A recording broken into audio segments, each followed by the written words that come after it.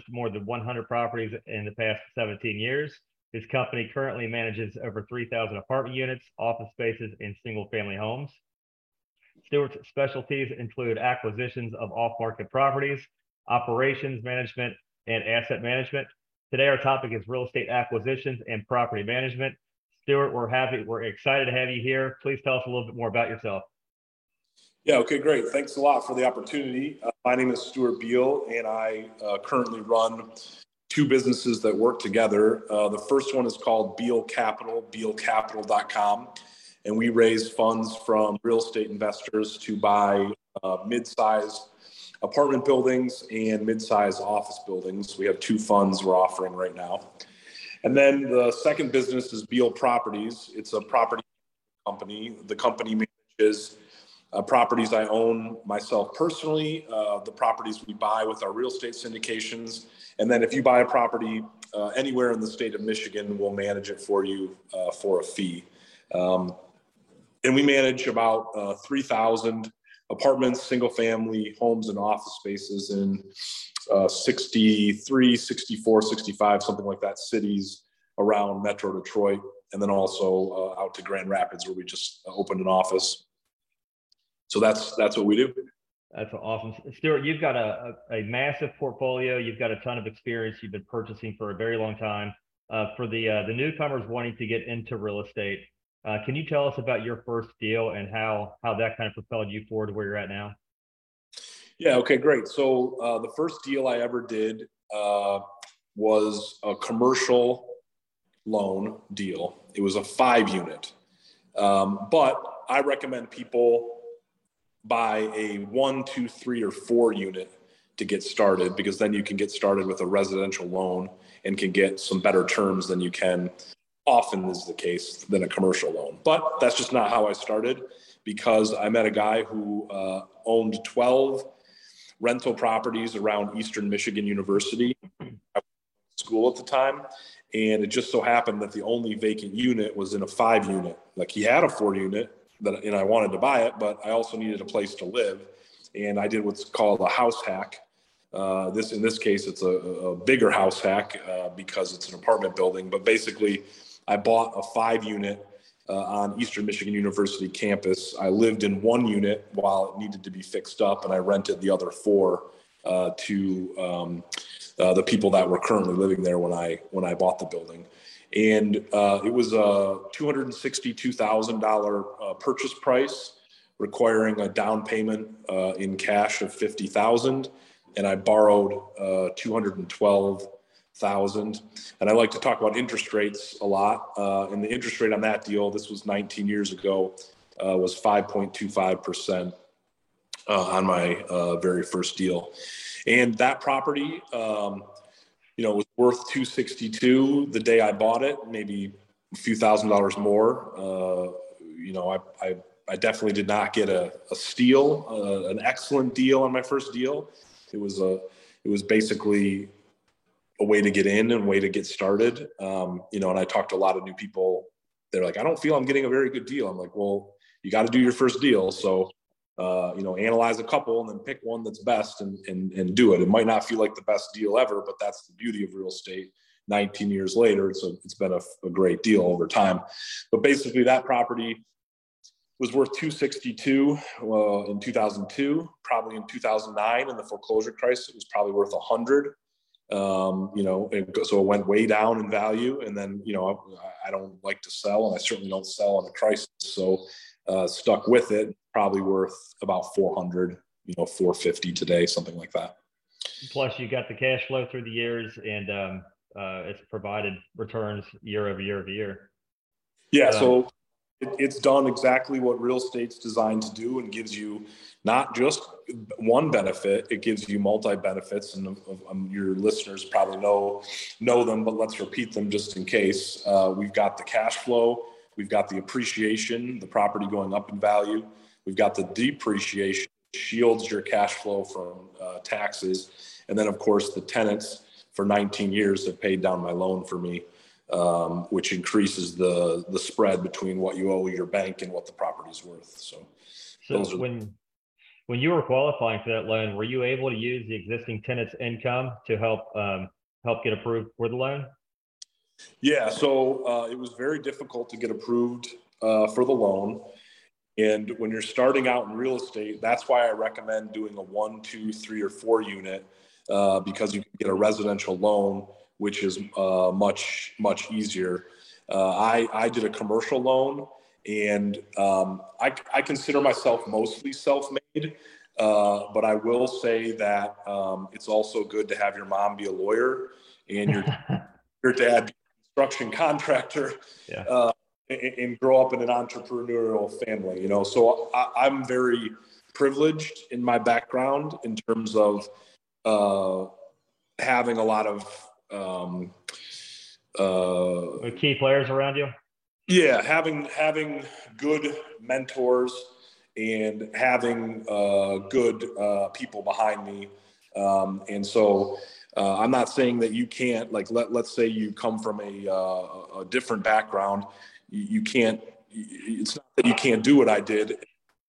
I got some benefits in the beginning by my mom was a lawyer. She was my lawyer for 17 years before she retired. So I credit much success to them. So yeah, the commercial loan was difficult to get, but I was able to get it through hard work. I had income. I was working at the time. The tenants had income. And my dad and mom introducing me to a couple loan officers, and that helped a lot.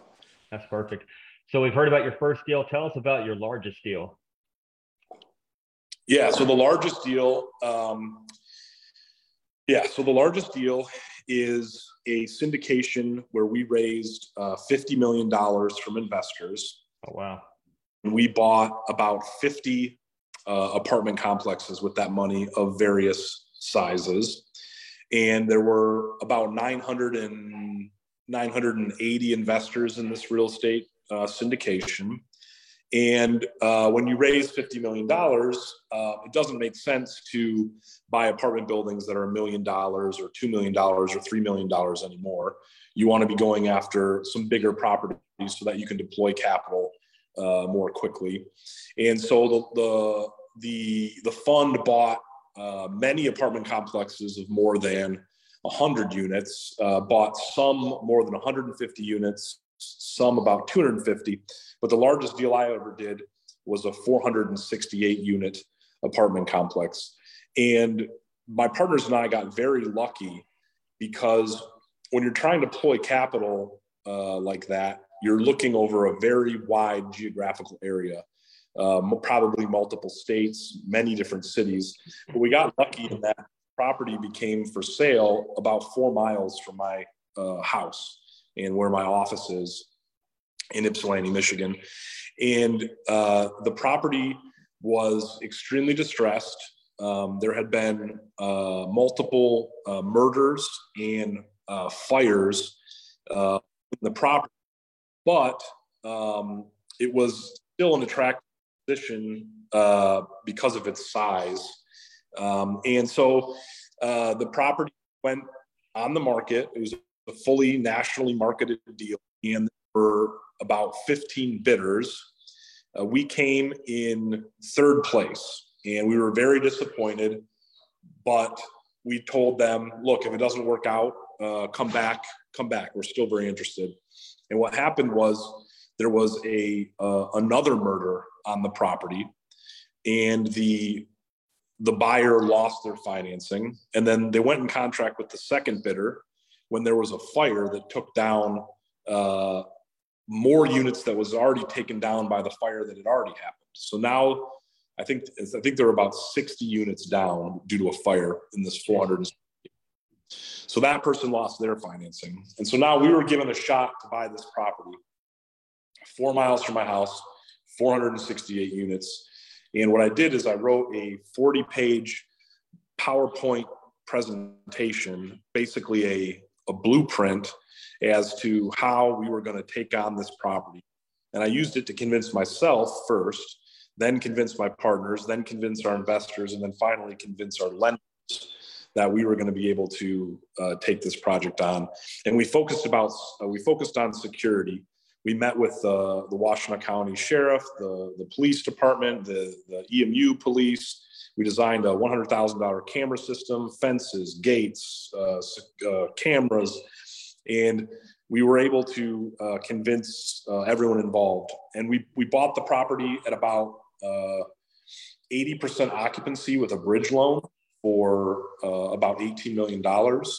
And then 2 years later, we sold it when that bridge loan was expiring and COVID was coming in April 2020 for well over $30 million.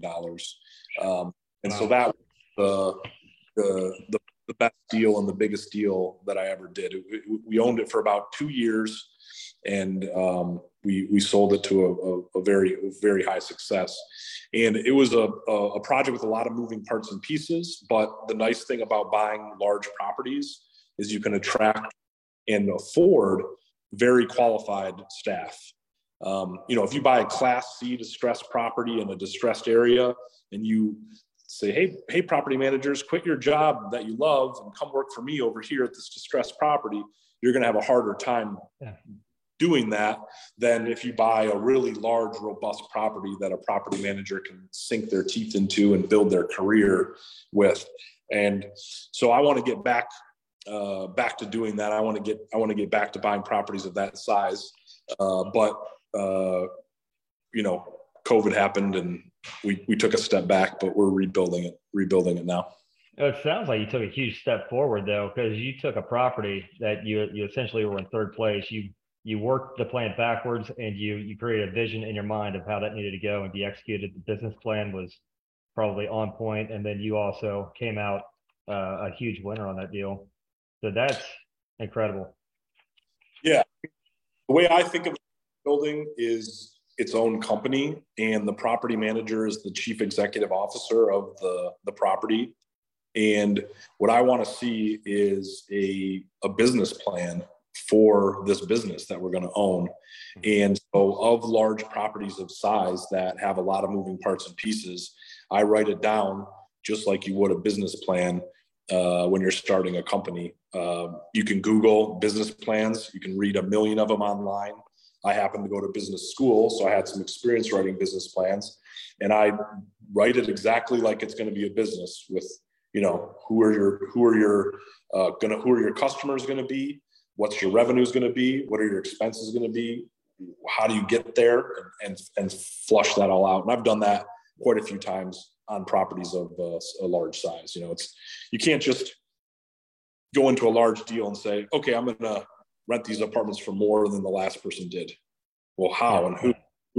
How are you going to do that, and who are you going to rent them to? Why is someone going to pay more for your apartment than they can across the street? Well, okay, you might have some ideas in your mind, but let's get them down on paper. Yeah, and you're cascading the message all the way down to staff and telling them exactly what your expectations are to execute. That's huge. Yeah, we pulled that business plan out 100 times in 2 years to say, no. This is not part of our plan. Let's refresh. Look at this again. We're not executing here. We need to execute here. Yeah, we did that a lot. Love it. I love it. So you're that one was on market, the largest deal, and you also have a ton of experience with off-market properties. Can you tell us your secret sauce, the golden nugget of how you acquire off-market properties? Yeah. So the on-market properties, it's hard to get a good price, right? Because everyone's looking at it. And properties that stick on the market a long time, they've got some problems with them.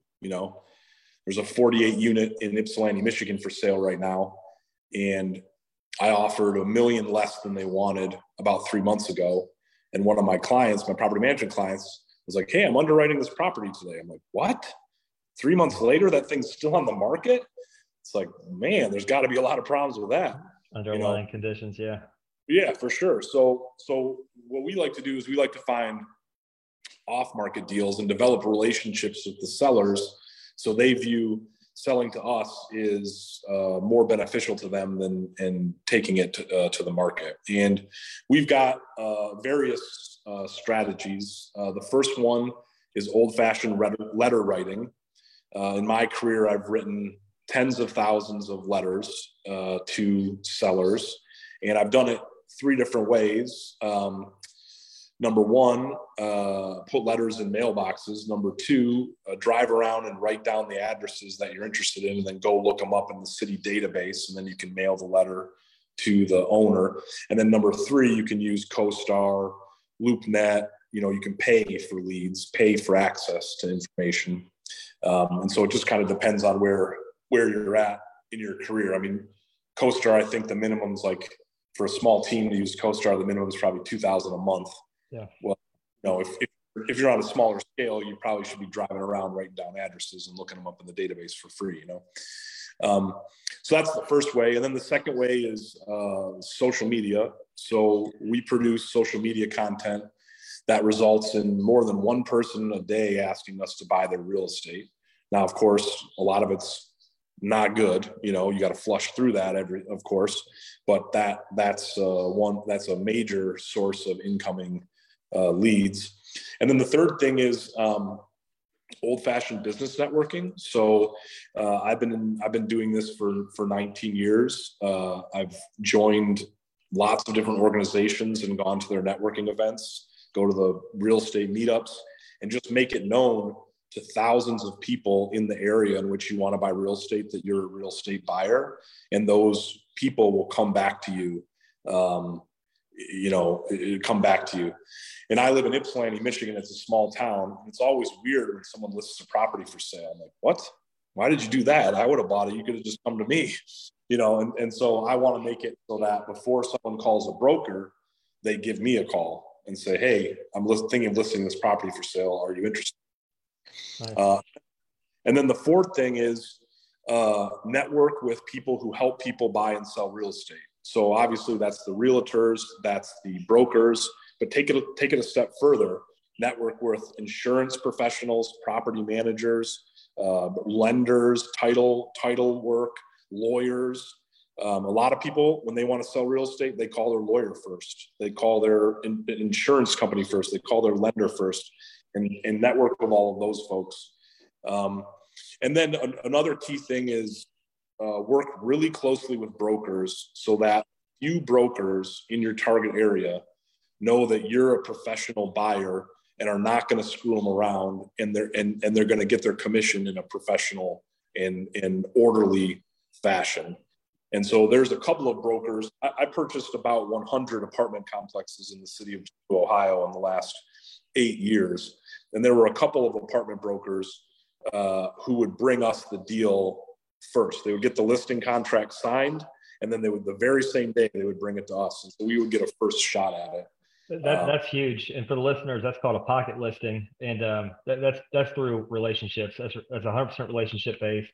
And the only way to achieve that pocket listing is to get out there like Stewart does and get in front of these people and build rapport. That's the going fishing with these guys, golfing, lunches, that part of it. And then also just making sure that you get the deal done when they bring it to you, and you don't screw around with it too much. Because they don't want a guy who's going to screw around. They don't want a guy who is going to try to retrade the price 3 times. They don't want a guy who's going to be too hard on inspection to make the seller say, where'd this guy come from? Like they want to make sure that you've got good loan relations, so you don't have to delay, or you don't have to back out, So that's being a professional buyer. That's huge.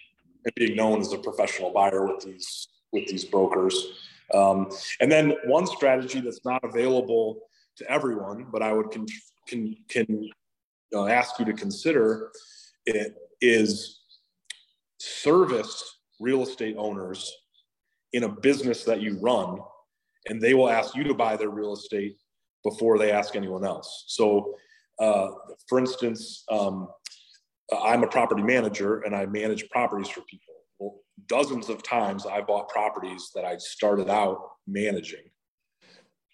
But let's say you don't want to be a property manager. Let's say you're going to be a realtor or a construction contractor. You can do the same thing. Do a bunch of construction for a guy, on all of his properties. And he'll tell you for sure, hey, thanks for doing that project over here, but this is the last time you'll be over here because I'm probably going to sell this building. And then boom, be like, oh, really? Wow. Okay, let's talk about it. And that's happened sometimes too, both on a renovation perspective. So those are the off-market strategies that we use. And I think that you have a leg up too, because you have a fund. There's syndications and there's funds. Can you tell us the difference between the two? Well, they can be the same and they can be different. So today, okay. So let's start at the beginning for people that are just thinking about this for the first time. People read about real estate syndications and they ask me, I want to be a real estate syndicator. How do I get started? And I tell them, whoa, you're putting the cart way before the horse here. Before you start a real estate syndication, before you start a fund, what you should do is start an LLC, buy a property with that LLC, and invite 2 or 3 other people into that LLC as a little investor group first to see a couple different things. Number one, do you like working with investors? Some people do, some people don't. I mean, do you like people asking you hard questions? If you don't, you're not going to be up for being a real estate syndicator. You're not going to be up for sponsoring real estate investments. So what I advise people to do is start much smaller than a fund or a real estate syndication and sponsor a couple different LLCs. And it's really simple. Let's go back to my first deal. It was 15 North Hamilton. It required 50,000 cash.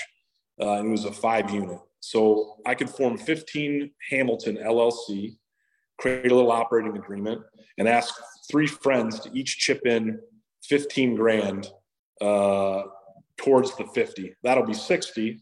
Nice to overfund the deal by 10. You can always give it back later if you don't need it. But renovations and stuff like that. And so each person will own 25% of the deal. And maybe you charge your friends and family an asset management fee or property management fee or a broker fee. So you get paid a little bit for putting the deal together. But that's the first way you should start out working with real estate investors. And then if that's successful and you like it, you can create funds and syndications, which can be the same thing or they can be different. But basically, in my mind, they're pretty much the same. You sponsor a fund, you invite investors into the fund. And then what is the fund? It can be a fund for a single acquisition. It can be a fund for multiple properties. It can be a blind pool where the investors don't know what they're investing in. They just trust you to invest in things. And so there's lots of different ways to structure it from there. And I said earlier that you had a leg up because you have a fund. And the reason I said that is because a lot of brokers will favor a fund over a syndication because you don't have to chase equity after putting the project under contract. You've got equity available, so they know that you have you're the least path of resistance to get to the finish line, and that makes it very favorable. Yeah, so I've sold a lot of properties in my career. I didn't set out to do that, but we sold them for various reasons, and it is mind-boggling how many people offer to buy your property when they don't have any money. It's wild. So many times people would offer to buy our properties, and when it came down to it, they actually had no money. So if you are known to someone who has the money, either yourself personally or a fund, and the brokers know this, you have a leg way up. Yeah. You clear through the noise a lot. So after you've taken the property under contract, you've acquired it, the biggest piece there is executing on a business plan and succeeding in property management. Can you tell us how to succeed in property management, one of the most important parts? Well, I have a lot of successes and failures in property management. Property management is the hardest aspect of the business for many different reasons. But the key to property management is a property manager who is aligned with the owner as much as possible. It's difficult to get the parties aligned because the tenant has different wishes than the property manager has, and then the owner has different wishes than the tenant has. And so it's hard to be aligned, but try to get aligned as much as possible. And then the other thing is to pick a property manager who already manages properties in that area. Where I've failed several times in property management is hiring someone that lives far from the property, and it just doesn't work out very well. And because you want the property manager on site as much as possible. And that's happened to us a couple different times.